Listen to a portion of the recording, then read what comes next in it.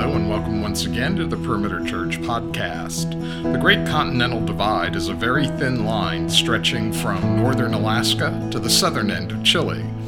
When you're on the line, it's easy to be on one side or the other, but the further away you get, the harder it is to change sides.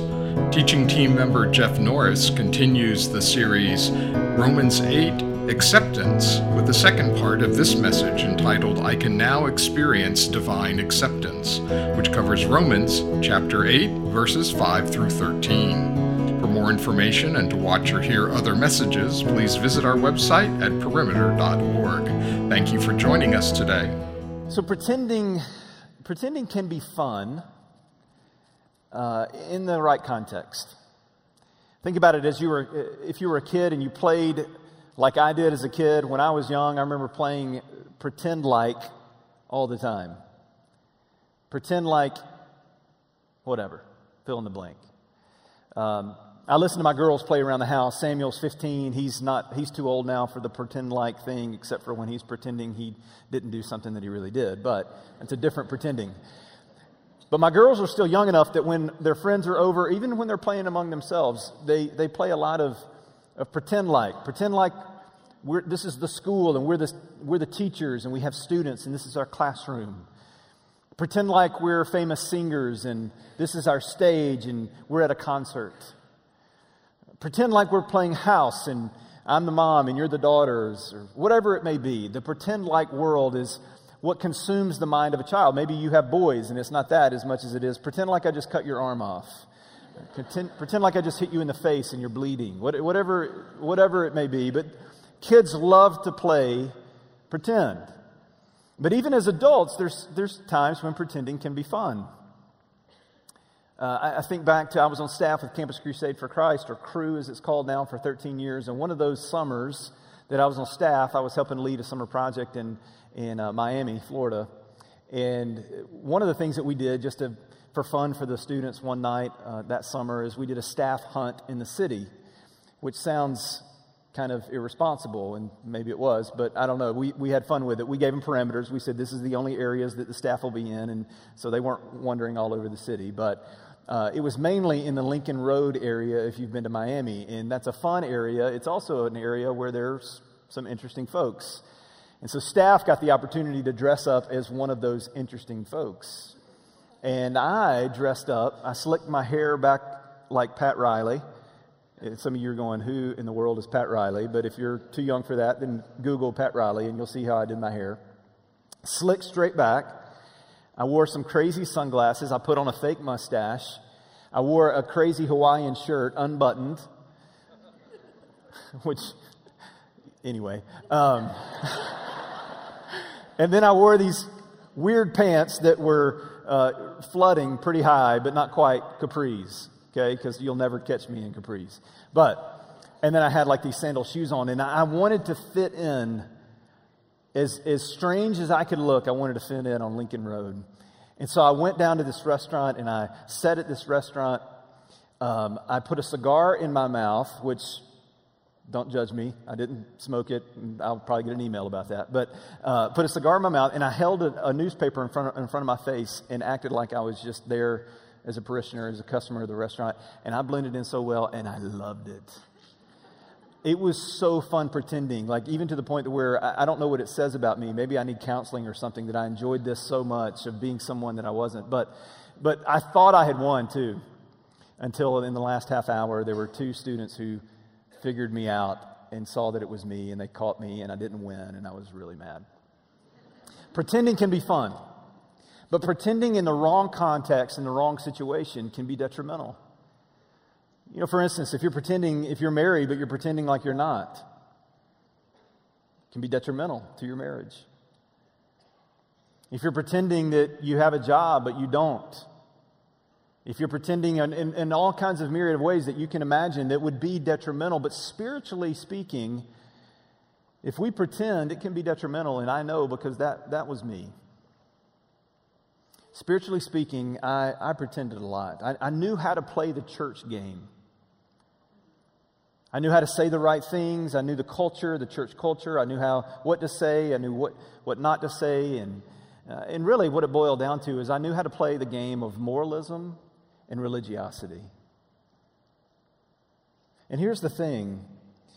All the while I was living in hostility towards God. Ultimately living for myself, cloaked in this facade of spirituality. Because living in a hostility towards God is living out of the flesh, as the Scripture calls it. And we'll talk about that more in a second as we see it in this passage. But it's living out of the sinful nature, because really what was at the center of my moralism, of my goodness, of my good behavior, of my church attendance, of my church activity, really had very little to do with God and His glory, and had a lot to do with myself, with me and my reputation. And that's something that's not Christianity. That's something that the world knows very well. That's something that we are naturally prone to do, and that's something that is ultimately in hostility towards God. We can be good at pretending, but there's something authentic, there's something real that's available to us. There is a real inward, life-giving, peace-saturated spiritual transformation that's available to us through Christ. We're going to see that in this passage from Romans 8 today. Last week, Randy led us off and kind of talking about this central question that we're addressing these first 3 weeks. Part 1 and Part 2 and Part 3 of this question of how can I know that I have divine acceptance? How can I know, even as Randy worded it last week, that I'm loved by God? And he said last week, we know because the Word tells us so. Another way to say that is God tells us so, and what He declares to be true of us. There is therefore now no condemnation for those who are in Christ Jesus, for the Spirit of life has set us free from the law of sin and death. So we no longer walk according to the flesh, but according to the Spirit. That's where we're going today. But we know because God says so, but today what we're focusing in on is because our lives say so. How can I know that I'm accepted by God? How can I know that I'm loved by God? One of the evidences, not the only, but one of the evidences is a changed life, or more specifically, a transformed life. A life that has been transformed not by me modifying my behavior, but by the Spirit of God Himself transforming me from the inside out. And I want you to catch that. That's the key concept I want you to get today. Is I want you to understand that our tendency is to morally modify ourselves. So this whole idea of moral modification versus what we need, what we most need, which is spiritual transformation. Our tendency, the gravitational pull of our hearts, is to just want to be better moralistically and call it religion, or call it Christianity, or call it whatever we may want to call it to make us feel better about ourselves. But the Scriptures show us over and over and over and over again that our situation, our problem is not that we need to be better, or that we need to be good, or that we need to behave better, we need to be moral. It's not that. It's not that we're bad and need to be good, or that we're not, whatever and need to be better. Our situation is that we're dead spiritually.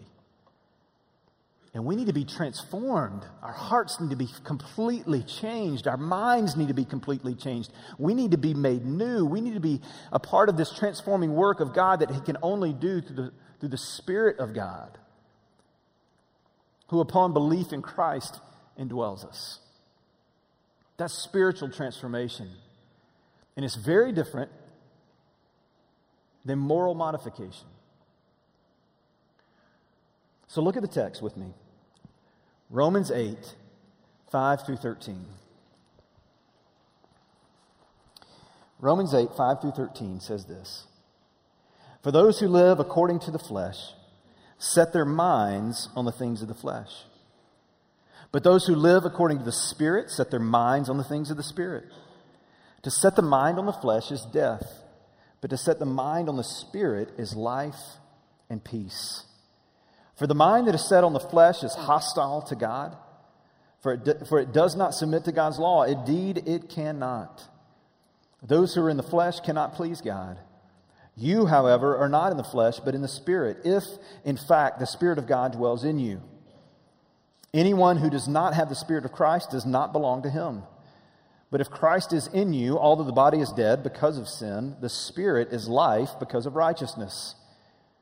If the Spirit of Him who raised Jesus from the dead dwells in you, we sang about this just a few moments ago, He who raised Christ Jesus from the dead will also give life to your mortal bodies through His Spirit who dwells in you. This is the word of the Lord. Let me define a few terms for you, some common terms that are used over and over again by the Apostle Paul here in this text. He says the word flesh a lot. That if your mind is set on the flesh, it leads to death. The flesh here is not used in the context of, it's a word that in the Greek is called sarx, and it's used often in Scripture, and sometimes it's in the context of literally meaning the physical body.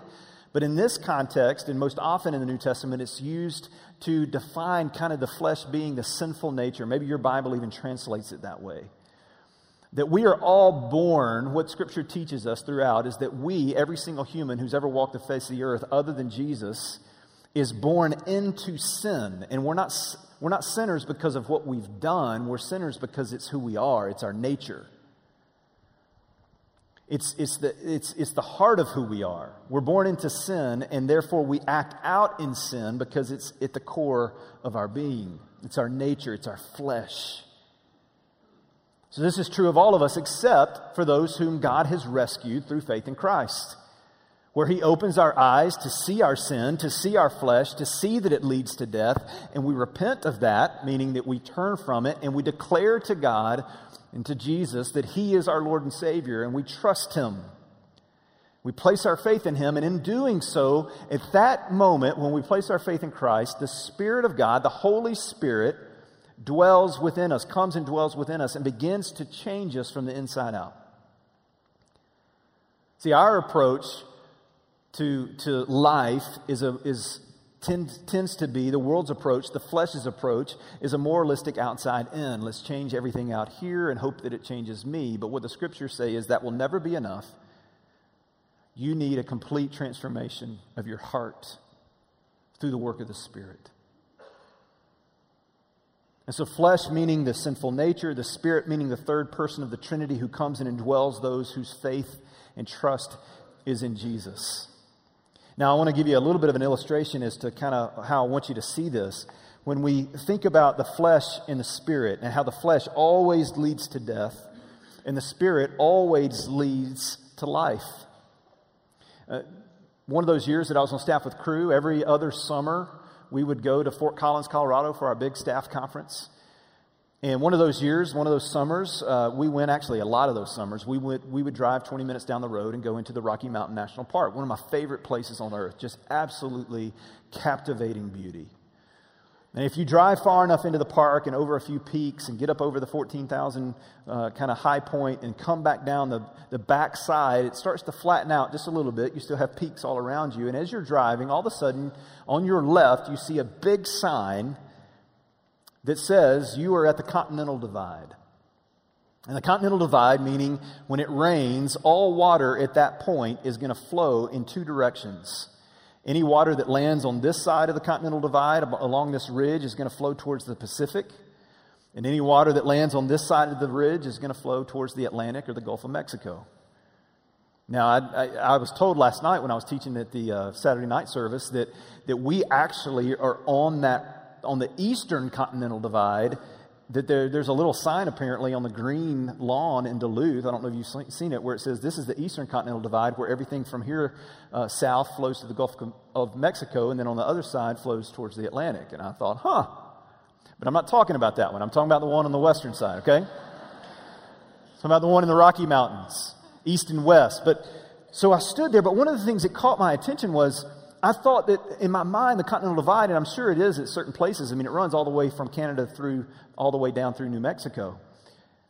But I thought it was going to be a very defined ridge that would be hard to get from one side to the other. But what I realized is where this sign was, it was pretty much a flat road. And it was just a line in the road. And you could easily be on the eastern side or on the western side with a step. Everything on this side flows to the Pacific. Everything on this side to the Atlantic. Really? It's that simple? I want you to understand something. When you've placed your faith upon Christ, when He has rescued you and opened your eyes to see your need for Him, and you've trusted Him, you are always in union with Him. You are always in relationship with Him. This is what Randy spoke to a lot last week. That never changes. Philippians 1:6, He who began a good work in you is faithful to bring it to completion. Okay, so I'm not talking about being in and out of a relationship with Christ. He is doing His transforming work within you. But because of our sin nature, because of our flesh, we are constantly in this battle daily where we're fighting to set the mind on the Spirit, our new nature, our new transformed heart, and what He longs for us. And yet this magnet that keeps pulling us back to our old self, to our flesh, that the way we've always done things, the way that we most naturally think, that's in hostility towards God. And sometimes it can be as simple as me standing at the Continental Divide in the Rocky Mountain National Park and going from here to here. One minute I'm focused on the flesh and what I most want for myself. And the next minute I see that and God opens my eyes. I say, no, I want what the Spirit wants. And then the next minute I'm back over here wanting what the flesh wants. And it's this back and forth and back and forth. And this is what Paul, if you read Romans 7, is wrestling with when he says, I do not do what I want to do, and what I most want to do, I don't do it. But sin doing it in me, who will rescue me from this wretched body of death? Praise be to God. So there's a transformation that takes place that God is doing in us over time, and it starts, I shouldn't say starts, one of the most pivotal areas where this transformation takes place is actually in our minds. Look at the text. Look at verse 5. It says, for those who live according to the flesh set their minds on the things of the flesh. But those who live according to the Spirit set their minds on the things of the Spirit. There's a transforming work that's going on in the life of the believer, in the mind of the follower of Christ. To where what we think about, what we dwell on, what we saturate ourselves in mentally is changing. Now, I'm not suggesting to you, nor is Paul suggesting to us, that the Christian life is just merely a mental exercise. Learn enough theology, know enough stuff about God, and you've experienced transformation. That's not true. There have been many, many, many people who know theology like the back of their hand and know nothing of God, of Jesus and His Spirit. What this is talking about is this is not talking about intellectualism. This is talking about that we've met the living God. He's indwelling us, and part of His transforming work is this transformation of the mind. And certainly we'll struggle on the Continental Divide between flesh and spirit. We'll have moments where our mind is set on the flesh, but overall, the chief concern of our mind is moving more and more towards what the Spirit desires, the Spirit of God. Whereas before we knew Jesus, the needle was always, the mind was set on the flesh. Always. James Montgomery Boyce says it this way. He says, the Christian is someone who has been born again by the work of the Holy Spirit, and who now, as a result of that internal transformation, has his mind set on what the Spirit of God desires. So there's a new mental focus. There's a transforming work of the mind that's going on with this spiritual transformation, but there's also a new inner experience. Listen to verse 6. Did you see it when we read it the first time? It says this, to set the mind on the flesh is death, but to set the mind on the Spirit is life and peace. Think of the Continental Divide again. Everything that falls on this side will always lead to death. Always lead to the Pacific, where I guess you could die, but will always lead to the Pacific. Anything that falls on this side will always lead to the Atlantic or the Gulf of Mexico. There is no maybe. It's always in the same way. If you set your mind on the flesh, if you're going to operate out of the flesh, and that's going to be where you live, it will lead to death. No question. Spiritual death. But if your mind is set on the Spirit through this transforming work of the Spirit in you, you will have life and peace. It's not a maybe. It's a promise. It's just what is. It's just what it is. We struggle to believe that, don't we? I mean, it's so easy to get caught up in believing that what the flesh wants us to do and what we have been so caught up in our past is going to give us more life and peace than the life in the Spirit. There's 3 times in this passage, in these first 13 verses of Romans 8, where the phrase Spirit of life is used. You see it in verse 2, you see it in verse 6, and you see it again in verse 10. The Spirit is life. But it's so easy for us to become convinced that, man, if I just look at that website and what it offers, if I just look at those images, it's going to give me the life. It's going to give me that, and it's not. But yet in the moment, you become convinced that it will. If I just destroy that person with my words, if I just gossip in a way that's so malicious that it tears them down in front of others, but it gives me a sense of power, a sense of security. And in that, I think that there's life, but there's not. There's all kinds of things that we become convinced will give us life and peace. And all the while, if you're in Christ, you have the Spirit of the living God living in you, who is life and peace. And oftentimes we struggle to believe that. What is it that you're believing is going to give you more life and peace than a mind and a heart set on the Spirit? I'm not asking that in a way to say, oh man, that's a good question. I'm asking that in a way to where you and I would ponder that, because I struggle. I struggle with this. I struggle believing that there's things that I crave and that I want in my flesh that will give me more life and peace than the Spirit, than God Himself, who has never failed me, who has never not satisfied my deepest longings. Yet in the moment of temptation, I can quickly forget His faithfulness and run to a lover who will never satisfy my soul. What is it that you become convinced is life? Second thing I want you to see, verses 9 through 11. The first thing was that the transformation of our minds by the Spirit. The second thing, the transformation of our whole being by the Spirit. Look at verses 9 through 11. He says, "You, however, are not in the flesh, but in the Spirit, if in fact the Spirit of God dwells in you. Anyone who does not have the Spirit of Christ does not belong to Him." I want to point out something, a little bit of a side here, but I want to make sure you don't miss it. In verse 9, he uses 2 phrases that in his mind, in Paul's mind, they mean the exact same thing, but he attributes them to 2 different persons of the Trinity. In the first part of verse 9, he says, "You, however, are not in the flesh, but in the Spirit, if in fact the Spirit of God dwells in you." Okay, referring to God the Father.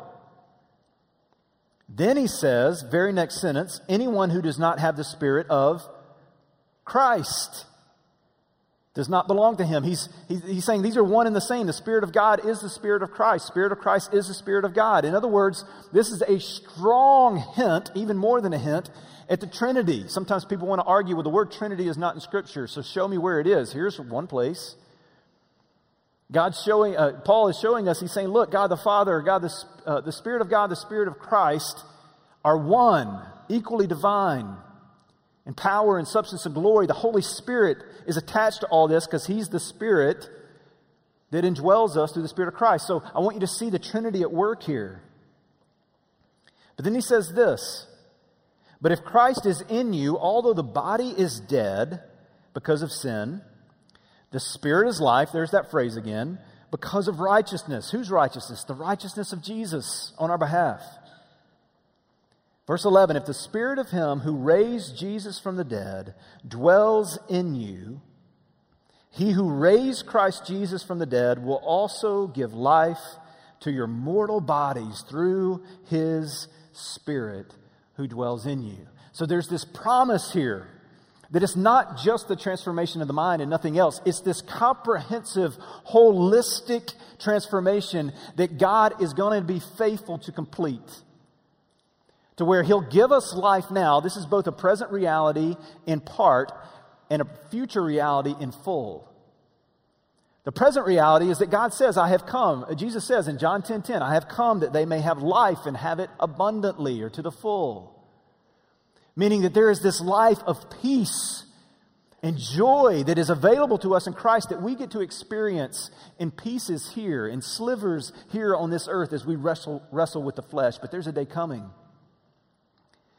when Christ will return. And upon His return, the believers in Christ, every fabric of who we are, even our physical bodies, will be resurrected and fully transformed. And we will be with Christ in the new heavens and the new earth, reigning with Him physically in resurrected, transformed bodies that include every fabric, little ounce, molecule of who we are, our brains, our hearts, everything. The struggle that we face now, where we get this gradual increase of a transforming heart and mind, will be full in that day. And it'll be beautiful. But I want you to see the application of this text. Verses 12 and 13, Paul has walked through all of this. He's given us the theology, the soteriology, which is the way of salvation, how this all works with the Spirit in us, Christ in us.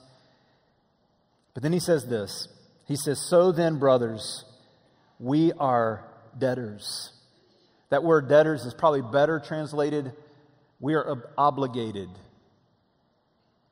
We don't like the word obligated. I don't tend to like that word. I don't want to be obligated to something that tends to carry a negative connotation. In this context, it's not negative at all.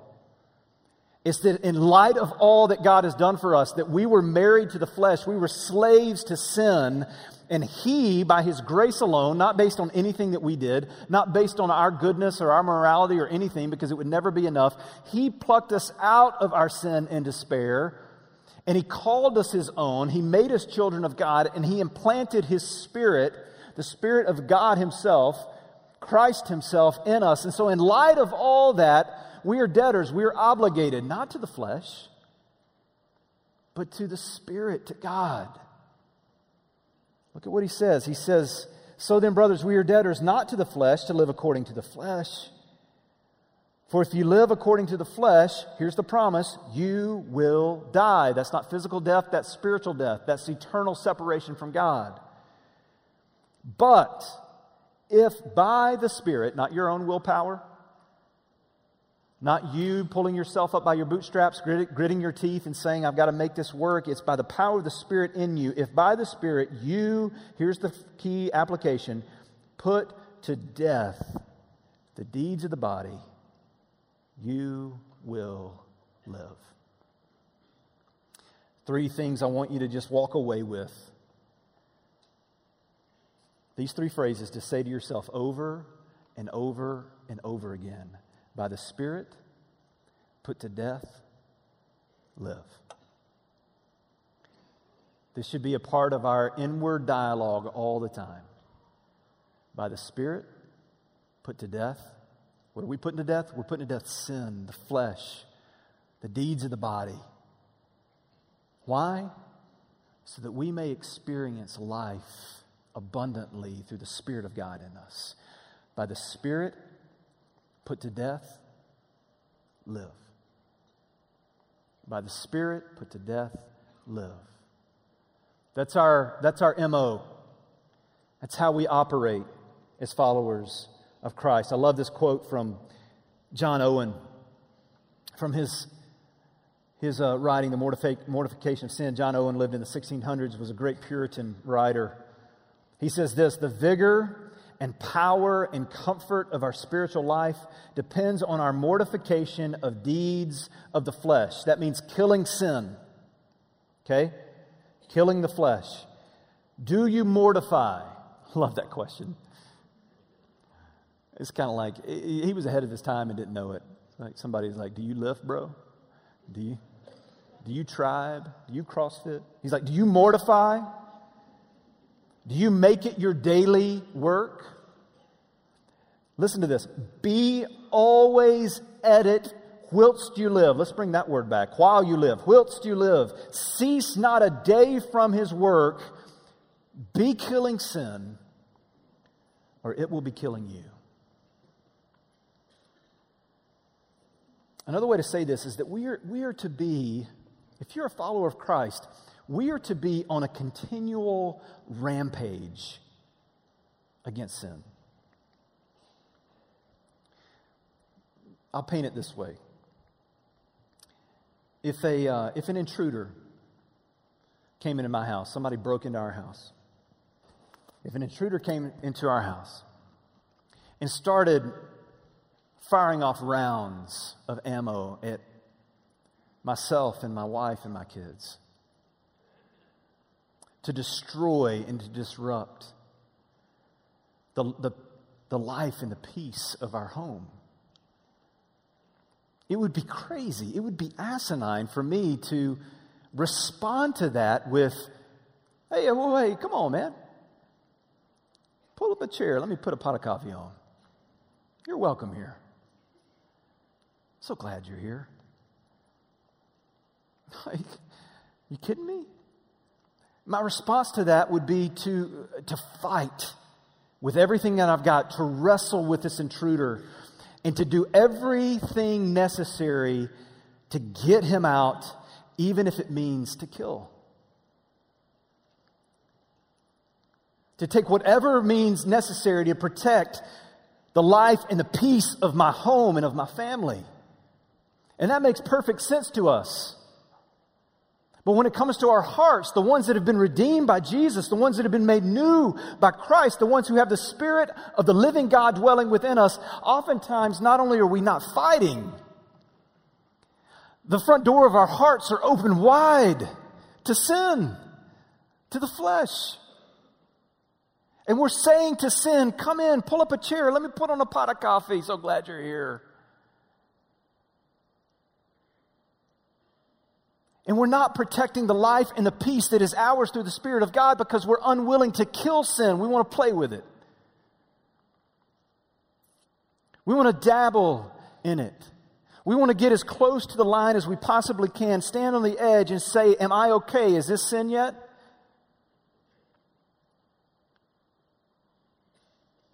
One of the struggles for the church in all of history has been this, but I think it's getting more and more true in a world that is saturated with consumerism and entertainment. But the struggle, I'm convinced, one of the biggest struggles of the Christian evangelical church in America in the 21st century is a church that is so afraid of legalism, we have sacrificed holiness. We're so afraid of being legalistic prudes that we've actually chased ourselves into a corner of license. To say, God will forgive me, there's grace, and that's true. He is the most abundantly gracious, forgiving God ever, but He also says, kill sin. Kill it. Don't invite it into the foyer and say, there, stop. He says, get it out and kill it. Mortify the flesh. Put the deeds of the body to death and live. And oftentimes we've invited sin into the homes of our hearts to destroy the life and peace that is ours through the Spirit, and we wonder why we don't have life and peace.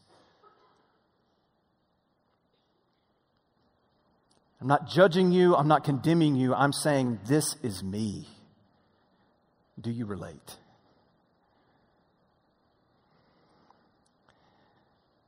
God's call on our life is not a call to be just ho-hum about sin. He's rescued us from that to give us something so much better, namely Himself. I think about Jesus. Christ came, lived a perfect life, and upon the beginning of His ministry, He's baptized by John the Baptist. And when He's baptized, we're told that the Spirit descended upon Him like a dove. And at that moment, the Father looks down and He says, this is my Son in whom I am well pleased. Jesus goes from that moment forward, and he conducts his 3 years of ministry, ushering in the kingdom of God wherever he goes. Ultimately, until he's on the cross, and through his divine nature, through his perfection, he goes to the cross, and he actually destroys for us the power and the penalty of sin.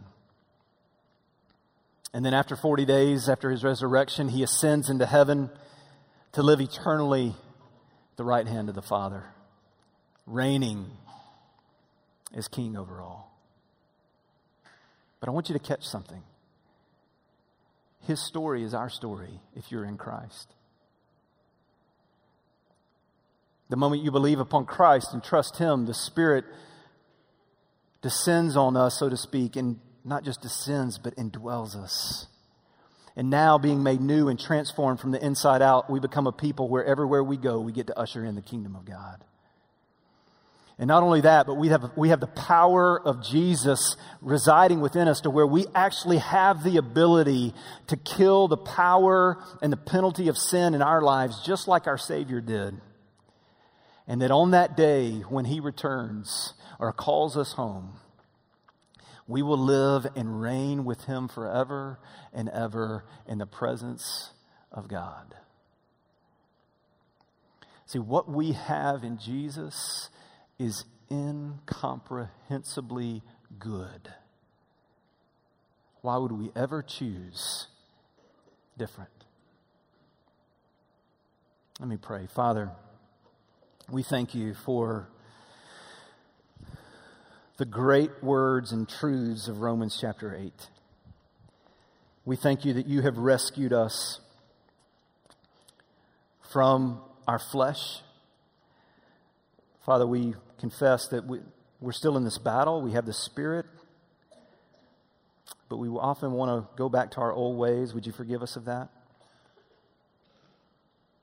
Would you convince us that life in the Spirit is what we most need and long for, and that we would choose to set our minds on the Spirit? Father, I'm mindful of those this morning who may be in this room who either know they don't know you, have never trusted you, or are seriously doubting it. Lord, I pray that for that person or for those people, there would be a keen awareness this morning that their lives have been set on the flesh and that it leads to death. So I pray this morning, even now, in this moment as we pray, that they would trust you, Jesus. From this point forward, that their minds and their hearts and everything about them would be set on the Spirit, on you, Christ, and that they would experience life and peace. We love you. We thank you in Jesus' name. Amen. You've been listening to the Perimeter Church podcast. Perimeter Church is located at the corner of Highway 141 and Old Alabama Road in Johns Creek, Georgia. Please visit our website at www.perimeter.org for more information, to give us your feedback, and find other messages from our teaching team. Thanks for making this podcast a part of your day.